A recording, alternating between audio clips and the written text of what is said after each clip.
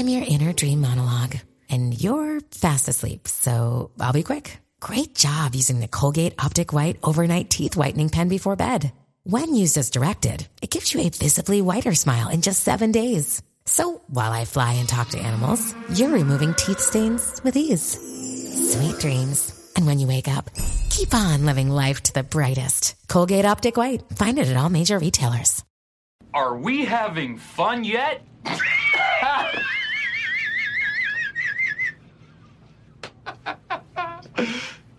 Right? From those commercials? Beer commercials. Right?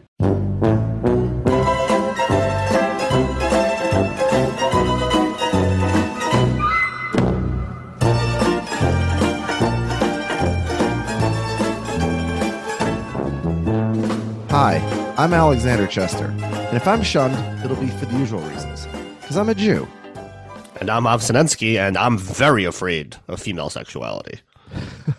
Welcome back to Pretty Good, formerly a Curb Your Enthusiasm podcast and presently a Party Down podcast. We are here today to discuss Season 2, Episode 6, Not On Your Wife, opening night, which originally aired on May 28th, 2010. Not On Your Wife, Av. What do you think about that pun for the name of the theater show? Take my wife, please. Yeah. But yeah, let's this episode, I think we have a little zag when we usually expect a zig, and there's we have a lot of fun. We have a lot of interesting guests, not huge names, but people who we recognize. So why don't we hop right in? Unless we have any pre-existing business. I don't think so. Do we ever? I don't know. Yeah, you often have a list of things we have to discuss.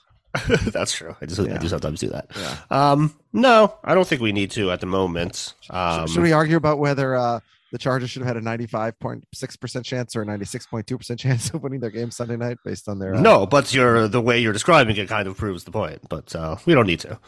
Yeah, I don't think it does, but yeah, let's not get... Yeah, it does. It was a very small difference. Yeah. Anyway. Never mind. Yeah, I didn't disagree with you about that. That I agree with you about. Right. So it makes very little difference.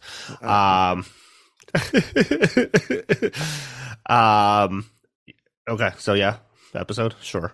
Yeah. Anything else? No, let's hop in. Anything else you want to get in? No. I'm recording from a different location than I normally record from. Yes, you made me aware of that. Yeah. I mean, it's the same location. It's just, one floor higher. It's my house, but a different room in my house. And I'm in the dark. Extremely different. And we have a guest.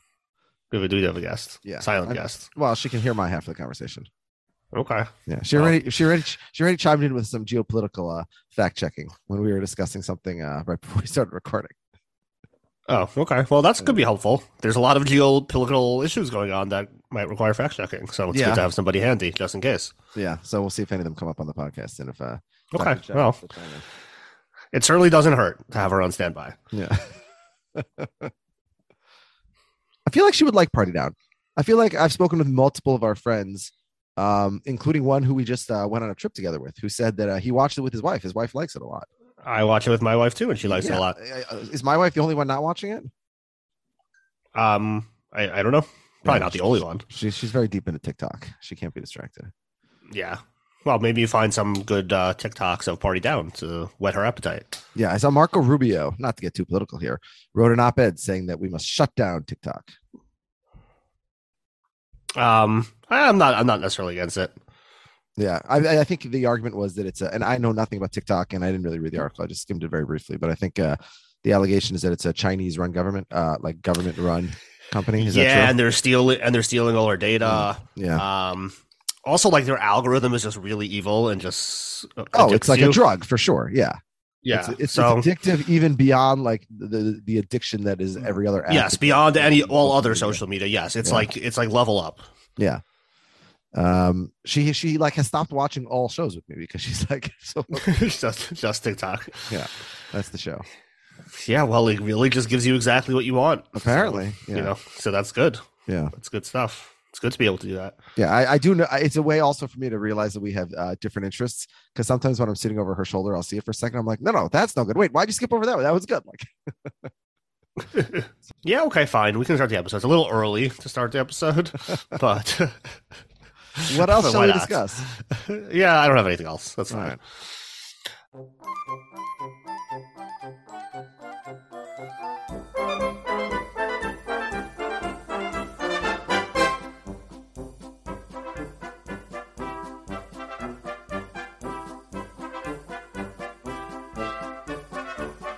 Okay, so we start out with our cold open, of course, as always, and we see that our crew is watching a community theater play from behind the curtains. I guess they are, maybe they've already set up the after party, so it's like good to go, and now they can just take it a little theater.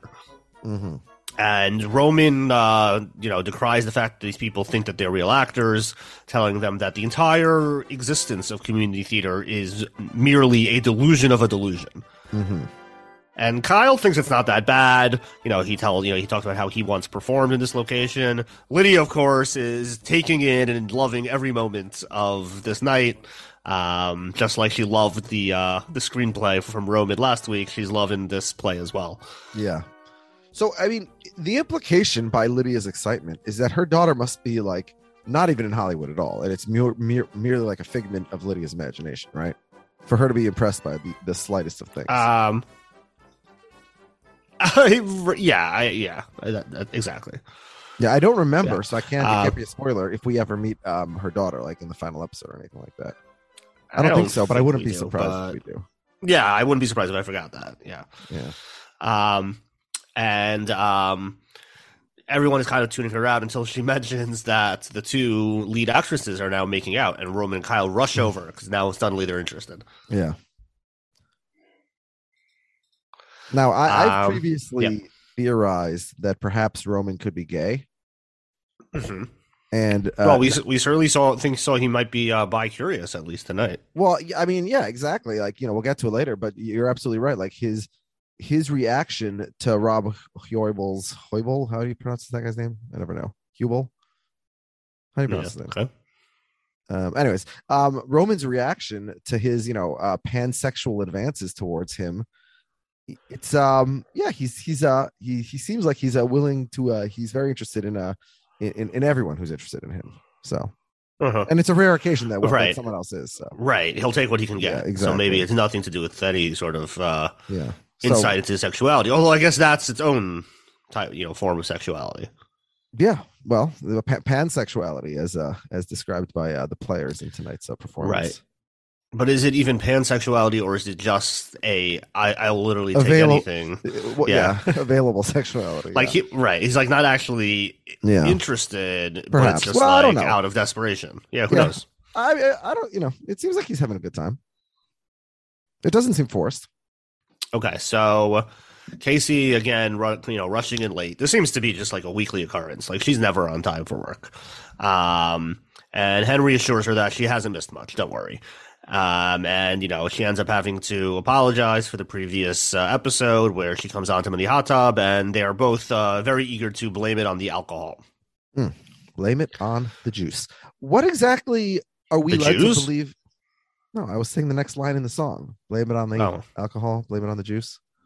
The juice or the Jews? The juice. Oh, boy, you gotta have to say something on the mind. There's a lot of blaming things on the Jews going on. That is true. Yeah, we're getting blamed for people should blame more stuff on the juice. Whether O.J. Simpson, I bet that's what originally happened. Like Jesus, something like when they were putting him on the cross. They're like, "Who did this to you, Jesus?" And he said, "The juice." And like he meant like they gave him some juice to drink or something before, and like poisoned him. Mm-hmm. And everyone's like, "The Jews." And then, 2,000 years later, they've just been trying to kill us. I see. Yeah, Jesus really should. By that, I mean, literally everyone. Yeah. Without you guys thought we might not get to Hitler early tonight, but here we are. Well, this goes much bigger than Hitler. Yeah, it seems like it. Yeah. Hitler's a latecomer to the party. Yeah. But he went big. Yeah, much like JB Smoove, latecomer to Kerr, but becomes the MVP very quickly. Yes. He would become with Guy at the anti-Semitism conferences. Yeah, Hitler's has a dominant rise like few we've ever seen. Yes. Yeah. He number one with a bullet. Yeah, I mean, it's like the question. The question always is like, can you make the Hall of Fame when you have such a short career, right? Because ultimately, he's 13 years. I'm typically on the side of yes with those types of guys, obviously within reason. So you say Terrell Davis, Hitler. Hitler's in the anti-Semitism Hall of Fame. Would you say Jacob deGrom is the Hitler of starting pitching right now? I don't even know what to do with that question. But forgetting about that for a second, transitioning. Do you think that if he retired today, do you think he should be in the Hall of Fame? I would have to like look at it more carefully. Yeah. I don't know if he has even the base. I mean, he have two or three Cy Youngs. Yeah, but I mean, look at Doc Gooden to think of another and a Rookie of the Year.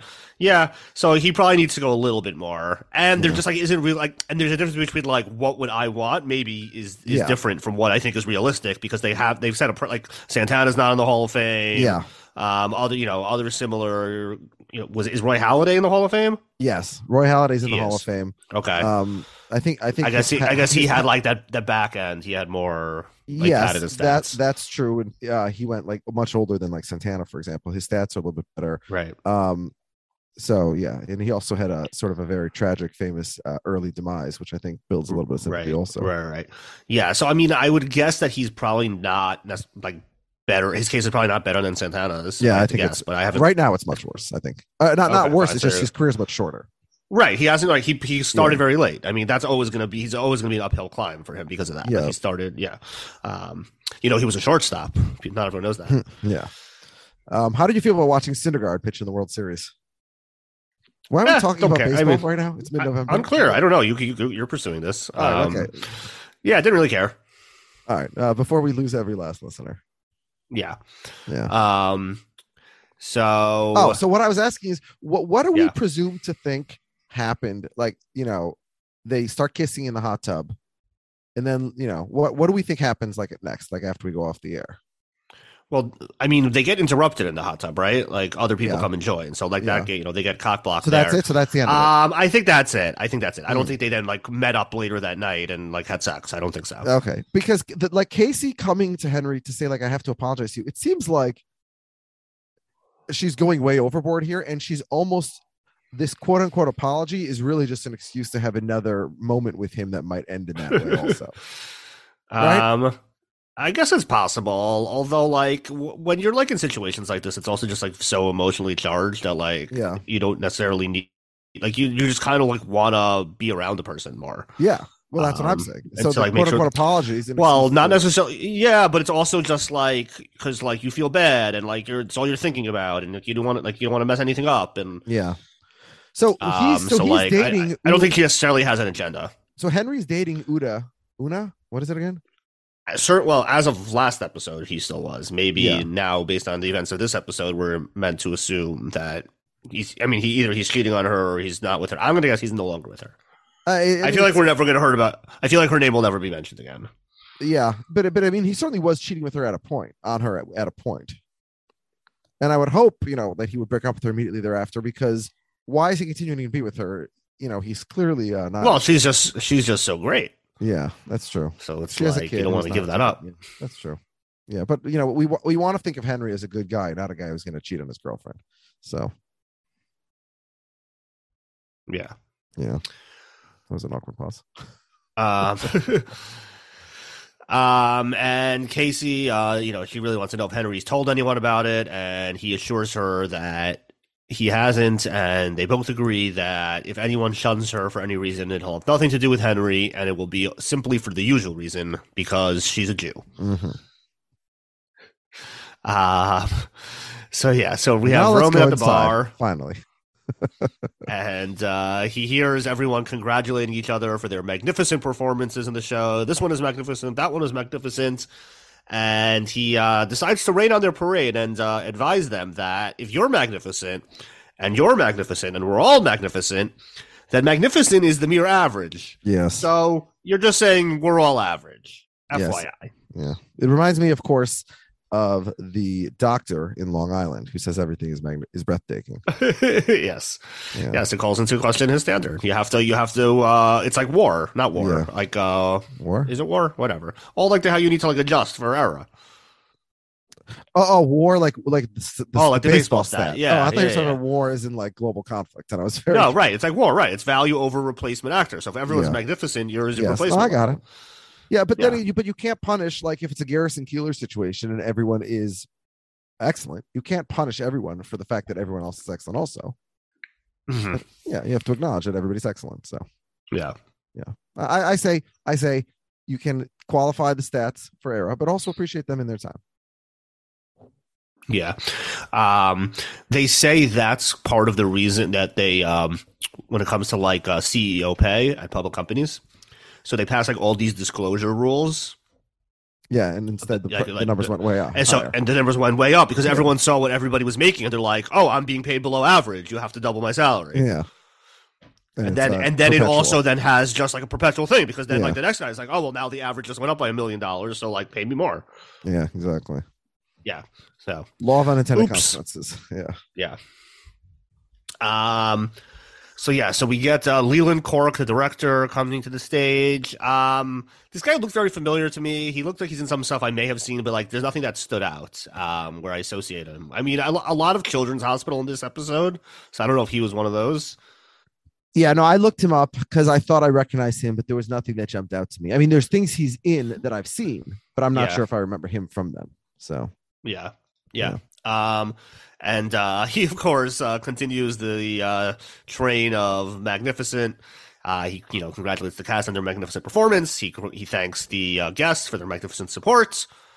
And he then kind of kidding on the square asks everyone maybe you could donate a little bit more money. Get a little drunk on the theater. And he asks Mona maybe spend less on the open bar and then you won't be 10 grand short. Mm-hmm. I'm not saying get rid of open bars. Like I support open bars and prefer to attend events only with open bars. But I'm just saying, like, if it's a difference of $10,000 in survival, maybe ditch the open bar. Yeah, you could probably live without it. Yeah. So he asks Mona, the stage manager, who appears to be deeply in love with him and infatuated with him, to fix the backed up toilet when she has a chance. Well, on the first watch, or at least the first watch in several years, was that immediately obvious to you? Like from the first scene? Yeah, I don't remember. Oh, because you described it as if it is, I mean, by the end. Well, I wrote it. Yeah, I wrote in my notes that way just because we were introducing the character. Yeah. So, but I didn't know whether I specifically noticed that on the first watch. Because she's immediately you immediately notice that she's sort of very strange. She's very mute and she's very awkward and she has sort of these sort of rushed motions, but it's not clear the motivation exactly at first to me. Yeah. I have a question about this Ticketmaster thing. With what? Getting tickets for Taylor Swift? Yeah, this whole thing that everyone's very angry about. Yeah. So like people are just angry that like the wrong people got tickets. Well, they're angry about the process. Uh-huh. But the reality is that neither defending nor admonishing Ticketmaster, I'll just say that no matter what, when you have an event with this much demand, right? Yeah, a lot of people will get pissed. Yeah, and so yeah. So like a ton of people went at a time, and like some people thought they were in a queue, but then whatever, and different people got the tickets. Yeah. It's like when one of my favorite Simpsons jokes, I might have said this before, is when Homer is in the army. Or he's doing something with somebody else from the army. I don't remember exactly. Going to a business venture, and they tell him that the guy's angry at Homer because he comes late, and he says, when I was in the army, if you were late, people died. He's like, well, when you were on time, people also died, but different people, the right people. Yeah. So yeah, it feels like kind of just like people are angry that different people got tickets, but alas.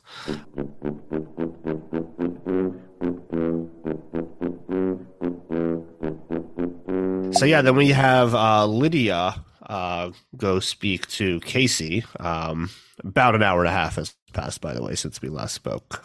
So we think we're picking up, right? We're not 100% sure. So she tells Casey that she thinks she's probably better off with without Henry, and that she should forget about him and move on. Like, there's a great scene right now. The two of them could be cougars together and go out on the prowl. And she's like, I don't think you know what cougar is. Like, I'm not a cougar. She's like, yeah, well, no, we're both cougars. She's like, no, like a cougar is like an old woman who likes younger men. She's like, well, a woman of a certain age, please. A sort of an age, yeah, sorry. Does bear mean anything? And she's like, yeah, that's like a large, hairy gay man. And Lydia's like, ooh, I think I have to go change my dating profile. This explains a lot. What did she think she was ordering? Yeah, I have no idea. I mean, that's one of the themes that will be discussed throughout the episode by Casey and Henry, right? Like these Right. people are showing up on dates expecting a bear and seeing Lydia, and what is their reaction? I'm not sure. Yeah. So Henry asks Casey to come help him get some wine from backstage, and Lydia blurts out that they should really get back together. Casey refuses, and Lydia wants to know if Henry has a big one, which Casey ignores. She's not in the mood. So Ron comes in, and he's reading a book about, I think, management secrets of the CIA. Yeah, very strange choice. Yes, and Lydia compliments him for being such a down-to-earth achiever, and stares awkwardly at his pants because she notices that there's some frosting on them, the very pants he has to wear to work. Mm-hmm. But Ron mistakes this for thinking that Lydia is looking at his buttocks in a sexual manner. Yeah, So- and it's very strange how she acts about it, and she gets all like weird and awkward. Like, why not just say like you spilled on your pants? Like, that's much less awkward than what she does. She creates this Yeah. entire thing for no reason. Yeah. Yeah, well, that's kind of this whole episode. This episode is all just like silly misunderstandings. Yes. But I think it's supposed to kind of like echo the play. Mm-hmm. So yeah, so they find that some of the actors find out that Roman is a writer, and they talk about how the writer is God, the writer is who makes us exist, and they're starting to the episode long love affair with Roman has begun. We then go backstage, Leland and Kyle, and Kyle finds out that the theater, as exciting as this all is, and as wonderful and magnificent as everyone was, the theater is going broke. And that Margaret, the woman who writes them an annual check for $10,000, so far has given them bupkis this year. So they're in big trouble. They really need that money. Kyle says, listen, I can help. I can be very convincing. I once convinced the casting director to put me in a movie. And it wasn't by being a great actor. I convinced her in the backseat of her Land Rover, if you know what I mean. Pretty sure I do. Have you ever convinced someone of something in a Land Rover? In a Land Rover in particular, I don't think so. I'm not sure if I've ever been in a Land Rover, actually. Have you? Yeah. I don't think so. I certainly have never convinced anybody to do anything with the promises that I'll have sex with them in return. You mean in a Land Rover? Oh, in any Yes. anything. No one's like, oh no, I don't want to do that. Well, I'll have sex with you. Oh, then I'm interested. Not really a thing. That's good in the cards. So yeah. Now we have Casey and Henry, and they bump into Margaret, speaking of the devil. And she, of course, is played by Rachel Harris from Hangover. Probably from The Hangover is how you think of her. Yeah, for sure. What do you think of her? Who was she in The Hangover? She was Ed Helms' girlfriend, fiance. Oh yeah. That's true. Oh, so I mean, she's been on like every comedy on TV over the last 15 years. Uh-huh. But she was in Curb, right? Yeah, for pretty good purposes, I'd say she's most known for playing Joanne, Mel Brooks's gay secretary, Right. who's adopting a kid. Yeah. Yeah, I mean, I think I would just associate her more with The Hangover. Yeah. She had a big role. Who is she in The West Wing? We keep having people in The West Wing. I don't recognize them. Yeah, well, she's been on everything, so. Yeah. So Henry watches on as Casey flirts very openly with Margaret.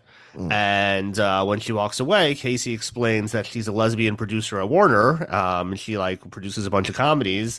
And I usually pretend to be a lesbian when I'm around her on the off chance that maybe she'll cast her if she's into me. Yeah. And what do Henry you think of Casey's flirt game, by the way? It's a bit over the top. Yeah. I mean, it's going to get more over the top of that later. Yeah. So Casey puts on this costume and starts throwing herself at Henry. She apologizes and backs off, but by the way, Henry then gives in. another great Curb throwback, right? the costume? Yeah, where Larry makes Cheryl go in a costume, and this is a light blue, more see-through, sexier version, but the same cut. Yes. They start making out. What do you think about how they Lydia walks in on them? How they swirl the hood over the two of them together? Very romantic. Very romantic. Yes. No, this is a really nice moment. Yeah. So Lydia walks in on them, and then she leaves, and they continue making out after she's Lydia, gone. So it's not clear at this point who Lydia thinks it is. Right. In the costume. Right. She just knows she's seen someone. Yeah. So now we have Kyle going over to a woman that he presumes to be Margaret, who we know him to be wrong in his presumption. She, of course, confirms that she is Margaret. So I don't know if she's just a different Margaret or no. The character she played in the play is Margaret. Oh, right. The husband right. Yeah, but okay. It's such an obviously stupid thing when she's like, "Which was Margaret?" Oh, she has a red blouse and brown hair. Don't worry. Like, I'm just gonna sit in this back office and not come out once over the next hour and tell you who it is. Right. That's a normal. So he tries to get her drunk. And he asks what it would take for you to write a check to the theater. And she tells him, well, it's complicated and naughty. So they head out together. She tears off his shirt and they put on, she puts a gorilla mask on his head. Mm-hmm. As one does. Great. Yeah, it's great stuff. Yeah. Have you ever had sex with someone in a gorilla mask? I do not believe I have. In either direction, either you wearing or the other person wearing. I don't believe a gorilla mask has been involved by either party. You've never introduced the gorilla mask into the bedroom. Not yet. Yeah. Not yet. Not yet. Not yet. Well, I know what I'm getting for Valentine's Day. So Ron asks Henry what he thinks of Lydia, what are his thoughts, revealing that Lydia complimented him and then checked out his ass. Mm-hmm. Casey walks in and they're like both trying very hard not to discuss the issue with Ron. And then Lydia comes in and she's like, okay, I'll see you later. And he's saying, not if I see you first. And he keeps doing that over and over again. It's insanely creepy. Yes. Poor Ron. Yeah, Lydia then walks in on Kyle and fake Margaret having sex. So Lydia's just, I guess it's kind of been her thing the last few weeks, Lydia has right? walked in on someone having sex in every episode so far. Yeah, that's her thing. Yeah. She sees other people have sex. Yeah. Well, that's why she's so thirsty. Yeah. Meanwhile, Roman is entertaining the group of actors with stories from his scripts, and they're fawning over him and rubbing him and pouring alcohol into his mouth. Just Rob Hoyle. Yeah, a subset. Yeah, yeah. And Carrie Kenny, who she was the lone female cast member of The State, and so she goes all the way back to David Wayne and Ken Marino and company. So great to see here. Rob Hoyle obviously played Dr. Mark on Curb. Right. Did not steal the newspaper, you asshole. He's a doctor. Although I still think he did. But I know that you thought he did not, right? I don't really remember. Yeah. The guy who had the theory of 87, like the big George W. Bush fan in that episode? Yeah. Yes. Yeah. Played by what's his name? The guy from Groundhog Day and Seinfeld. Yeah. This is black guy's name. Yeah. I feel like that guy exactly must be a huge Trump fan. In the character. Yeah. Stephen Tobolowsky. Yeah. No, Stephen Tobolowsky in real life is definitely not. He's probably a liberal. He's a liberal Hollywood Jew. Yeah, for sure. Yeah, for sure. It's too bad that liberal Hollywood Jews couldn't prevent Trump from becoming president, given that they control the U.S. government. Yeah, I know. Well, we're both nefarious and very selective control. Yeah, so we're setting up the next thing to lull people into a sense of security. Yeah. Listen, it's like Game of Thrones. Sometimes you have a part of the storyline that doesn't really make sense. Why is that guy in charge now? Yeah. By the way, Trump failed to build the wall. Brand the Builder helped bring down a wall. Yeah, very true. Yeah, very true. So that was built by his ancestor and namesake, right? Yes, Brand the Builder. Yes. If you do a Brand the Builder, it's prequel. It's about building the wall. Yeah. Just to troll Trump. This is how you do it. That's how you build a wall. Yeah, but they Even didn't make the Brandon wild. Elder They could do didn't. They didn't make the Wildlings pay for it though. Well, not in cash. Yeah. So yeah, so Leland is telling the story when Kyle hands him the big check, and turns out, Mr. Kyle, you've convinced the wrong woman because the check I see here is only for $50. Yeah. So not his Kyle, best performance. Yes, but he's not discouraged. He's like, all right, I'm ready for another round. Now I'm going for the real Margaret. Yeah. What would you do if you had sex with somebody and upon completion they gave you a check for $50? I mean, I would take the $50. Yeah, I'm not going to turn down the $50, obviously, but you know. Yeah, again, I'm not getting favors. I'm not getting money. No one's ever paid you for sex. Poor Rob never had the No, opportunity definitely to be to prostitute himself. Yeah. Have you ever paid someone else $50? No, definitely not. It's way too much. So Leland overhears the conversation with Lydia telling Casey that she saw Henry making out with a lady in a pink costume, and he concludes that it must have been his wife because she was wearing a pink costume. Which, Casey realizes what's going on, and she rushes over and tells Henry that Leland thinks that you were making out with his wife, so you better be careful. So Kyle is on the prowl. He goes over to the correct Margaret this time, but discovers that this one is not much of a drinker. She's just drinking some water because she's got to drive home, and she's got an early morning tomorrow. So this is going to be a harder sell for Kyle. So we have Henry and Casey go over to see Leland. They're trying to explain what happened, but before they can explain the mixed communication, Lydia jumps in. She gets involved. And Kyle is trying to get advice from her on how to get Margaret into bed. And she's like, just be direct. Like, women like when people are direct. If somebody likes you, you want them to tell you that they like you. And so, of course, everyone's listening to everybody's conversation this episode. So Ron is listening to Lydia, who overheard this, So, and he decides to put her ideas into practice and grabs her and starts kissing her. And Lydia was, just overcome, and she grabs her bag, and she reaches her hand in and pulls out the pepper spray, sprays Ron in the face, and not only just sprays him, even once he's down and recoiling, she continues to go at it. It's great. She's just extra bonus pepper spraying Ron here. Yeah, even once I've disarmed him. Yeah, I have a lot of thoughts about this. This very strange scene. So. When one misunderstands cues and makes a move, if the other person doesn't want it, how strongly, aggressively, even violently, I hate to get awkward, is Ron kissing her that she's unable to stop him in any other way, that she has to go directly to spray him? He did pin her on the table. Well, that's what I'm saying. So is he are we watching a sexual assault? This is not or because it's supposed to be a comedy. That's what I'm saying. It's very awkward. I'm not sure what the intention of the filmmakers here is, right? Well, it's a sexual assault due to miscommunication. Hence it's funny. Apparently.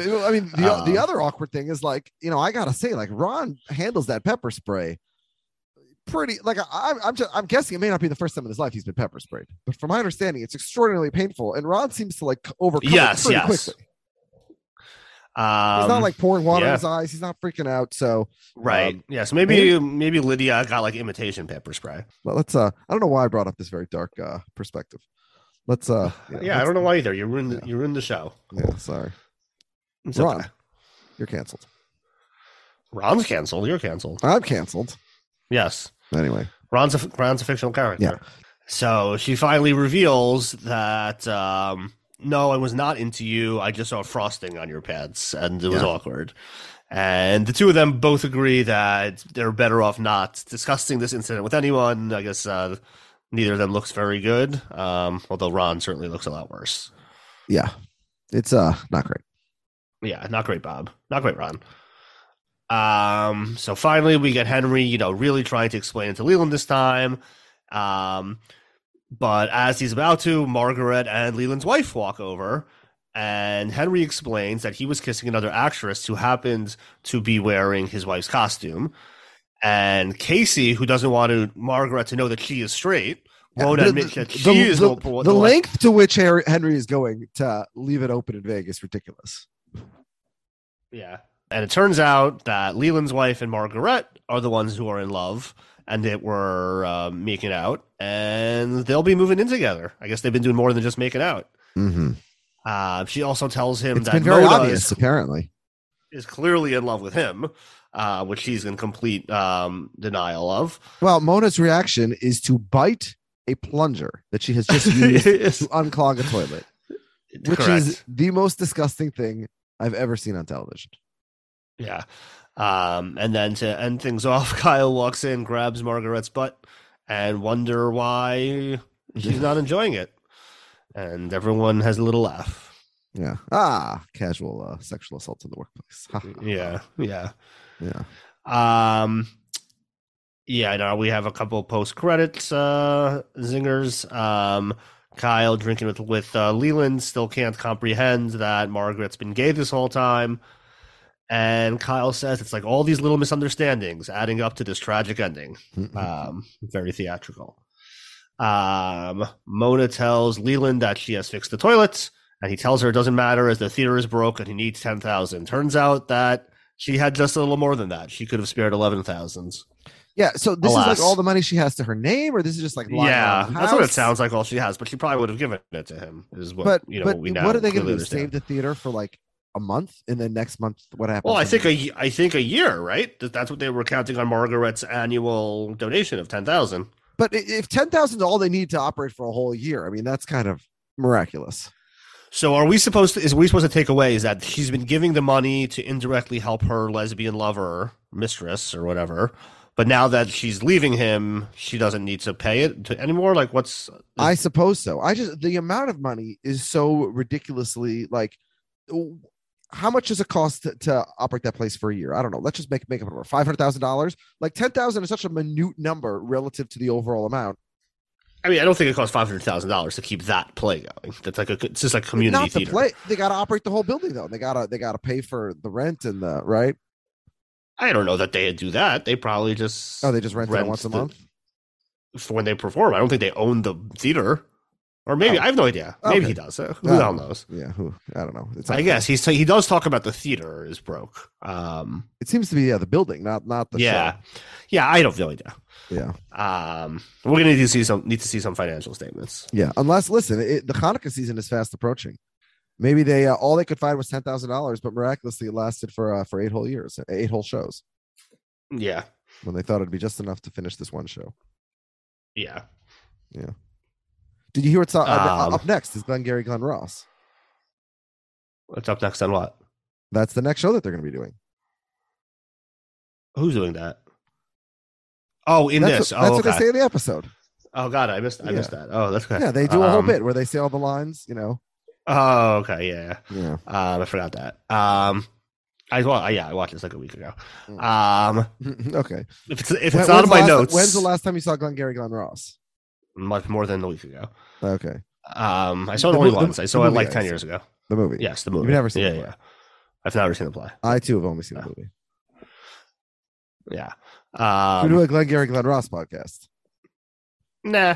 Yeah. It is. It's a very good movie. Oh, really? I thought it was okay. I didn't think it was that great. I saw it fairly recently. Oh, really? In the last 10 years. Interesting. Yeah. So Lydia is teasing Henry about his backstage shenanigans, if you will, when Kyle, Leland, and Mona emerge. Leland declares the show will go on, and Roman says, "Magnificent." No, he does not actually. Magnificent. Yes. Thank you. Magnificent. Yes. And then Casey has that annoying classic TV crutch of like confusing one conversation for another and giving away information that no one had actually known yet, which I think we've talked about. Like, I get annoyed when shows do that. Cute. Yeah. But as you said, it's very theatrical. It's very in line with the play, I think, that we only saw like 10 seconds of. But and thus our episode comes to a conclusion. It sure does. Yeah. Well, I don't know how official any of these rankings really are. Well, Av, how do you rate this episode? I rate this episode okay. I'll say it's pretty good. 3 pretties. It's kind of just, it's definitely, I definitely see what it's trying to do. It's definitely like trying to do that, like, Shakespearean play with, all the things tying together and, comedy of errors. It's just kind of, as you were pointing out, it's kind of just like a little bit too on the nose. It's just like a little bit too ridiculous. Everything is just like conspiring to, achieve this result at the end. So yeah, it didn't make me laugh a ton. Last week's was definitely much funnier. So yeah, 3 pretties out of 5. I'm a little higher than you. I'll say this episode is pretty good. That's 4 pretties for me. I do think it's funny. Like in season 1, we sort of had to establish as a base that these guys were caterers. I mean, maybe not very good ones, but they did more or less work in most of the gigs. In every episode this season, the entire Party Down catering crew just ends up partying with the guests rather than even pretending to serve at all. Except I guess for Ron. Yeah. Let's go next to the come with guy. Oh, come on, be a come with guy. I'll go first here. Honestly, I don't even know how we could have a debate here. It has to be Roman. As he says, he's magnificent. It's the first time he's ever actually won an episode. Like, things have gone well for him. He found not 1 but 2 lovers, and a truly magnificent night for Roman. Truly magnificent. I'm right there with you. Completely agree. If you're not going to give it to him now, then when? You're just basically saying he's not eligible for come with guy, which I guess is a reasonable position. Yeah. If you're so negative, then maybe you can bank a come with guy, but you need 2 or 3 of them to get back into the black and actually earn one. But I have no such policy. So yeah, I'm saying Roman as well. Yeah. Oh, what? I'm the asshole here? I am. I'm the asshole? I'm the asshole. Oh, I get it. I'm the asshole here, huh? Put your clothes on, Gordon. No one wants to see your penis.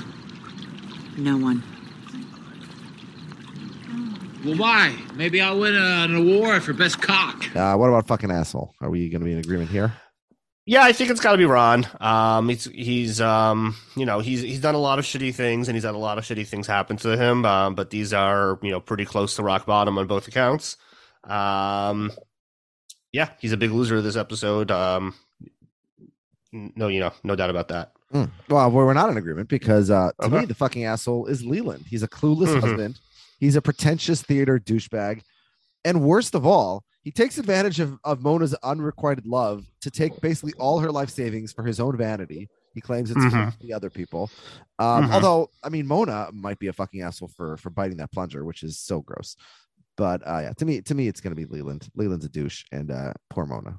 In Curb last season, we were the show was trying to come up with the most disgusting, distasteful things that Irma Kostrowski could do, but nothing is nearly as bad as biting a used plunger. So, no good at all. I mean, the plunger happened to look very, very clean, spotlessly clean, actually, that she actually bit the, but in the world of that plunger, nobody ever has a brand new plunger, right? I wouldn't think. Yeah, I mean, certainly it's been in the toilet at least once. Yeah. Although I've purchased many plungers lately. Lately? Yeah, I've bought at least 3 in the last year, and I don't understand why. I feel like, why do these toilets not have plungers? But anyway. Okay. Well, it sounds like there's a big plunger mystery on your house. Somebody's using them for something.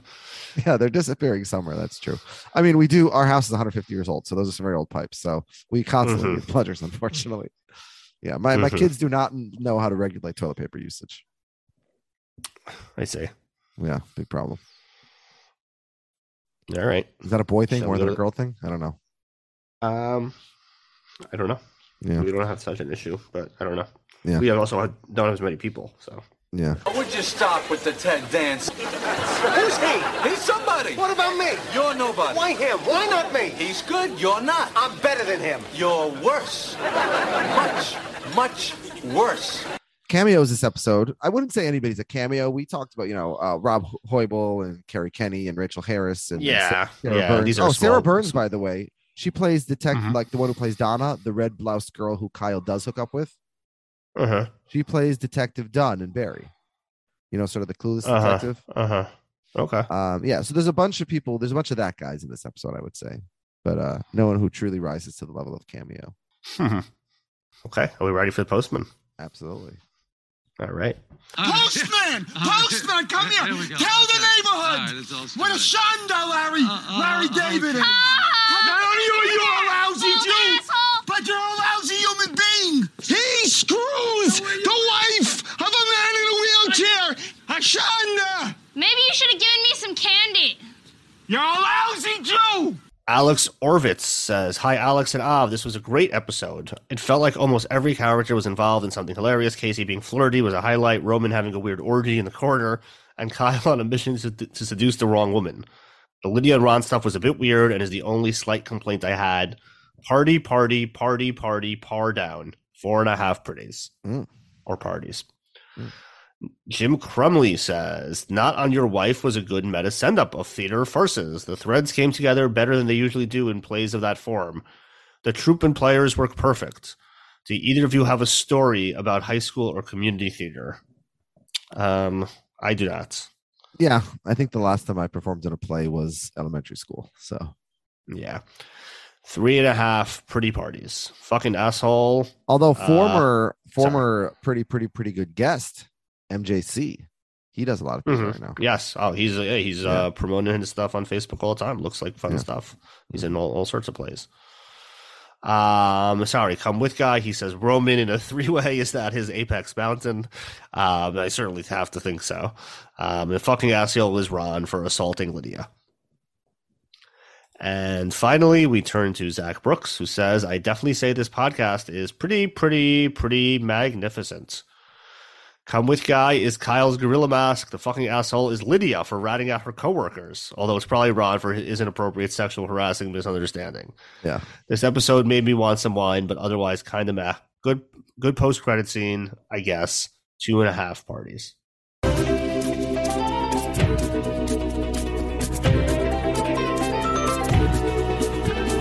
Next week, we will have the Party Down Company picnic. So we're gonna have a bit of navel gazing. It sounds like another episode where our guests will not be serving too much. Yeah, and I think that we're gonna have some returning characters, I would guess, as well. Yeah, I did look ahead, and my prediction of we will never hear from Uda again is wildly wrong. Oh, okay. What's his name? The boss, Mr. Nuck. What's his name? I assume he'll be is he there. back too? Well, it's a company picnic. Right. That makes sense. Yeah, I suppose. Yeah. All right, Av. Okay. See you next week.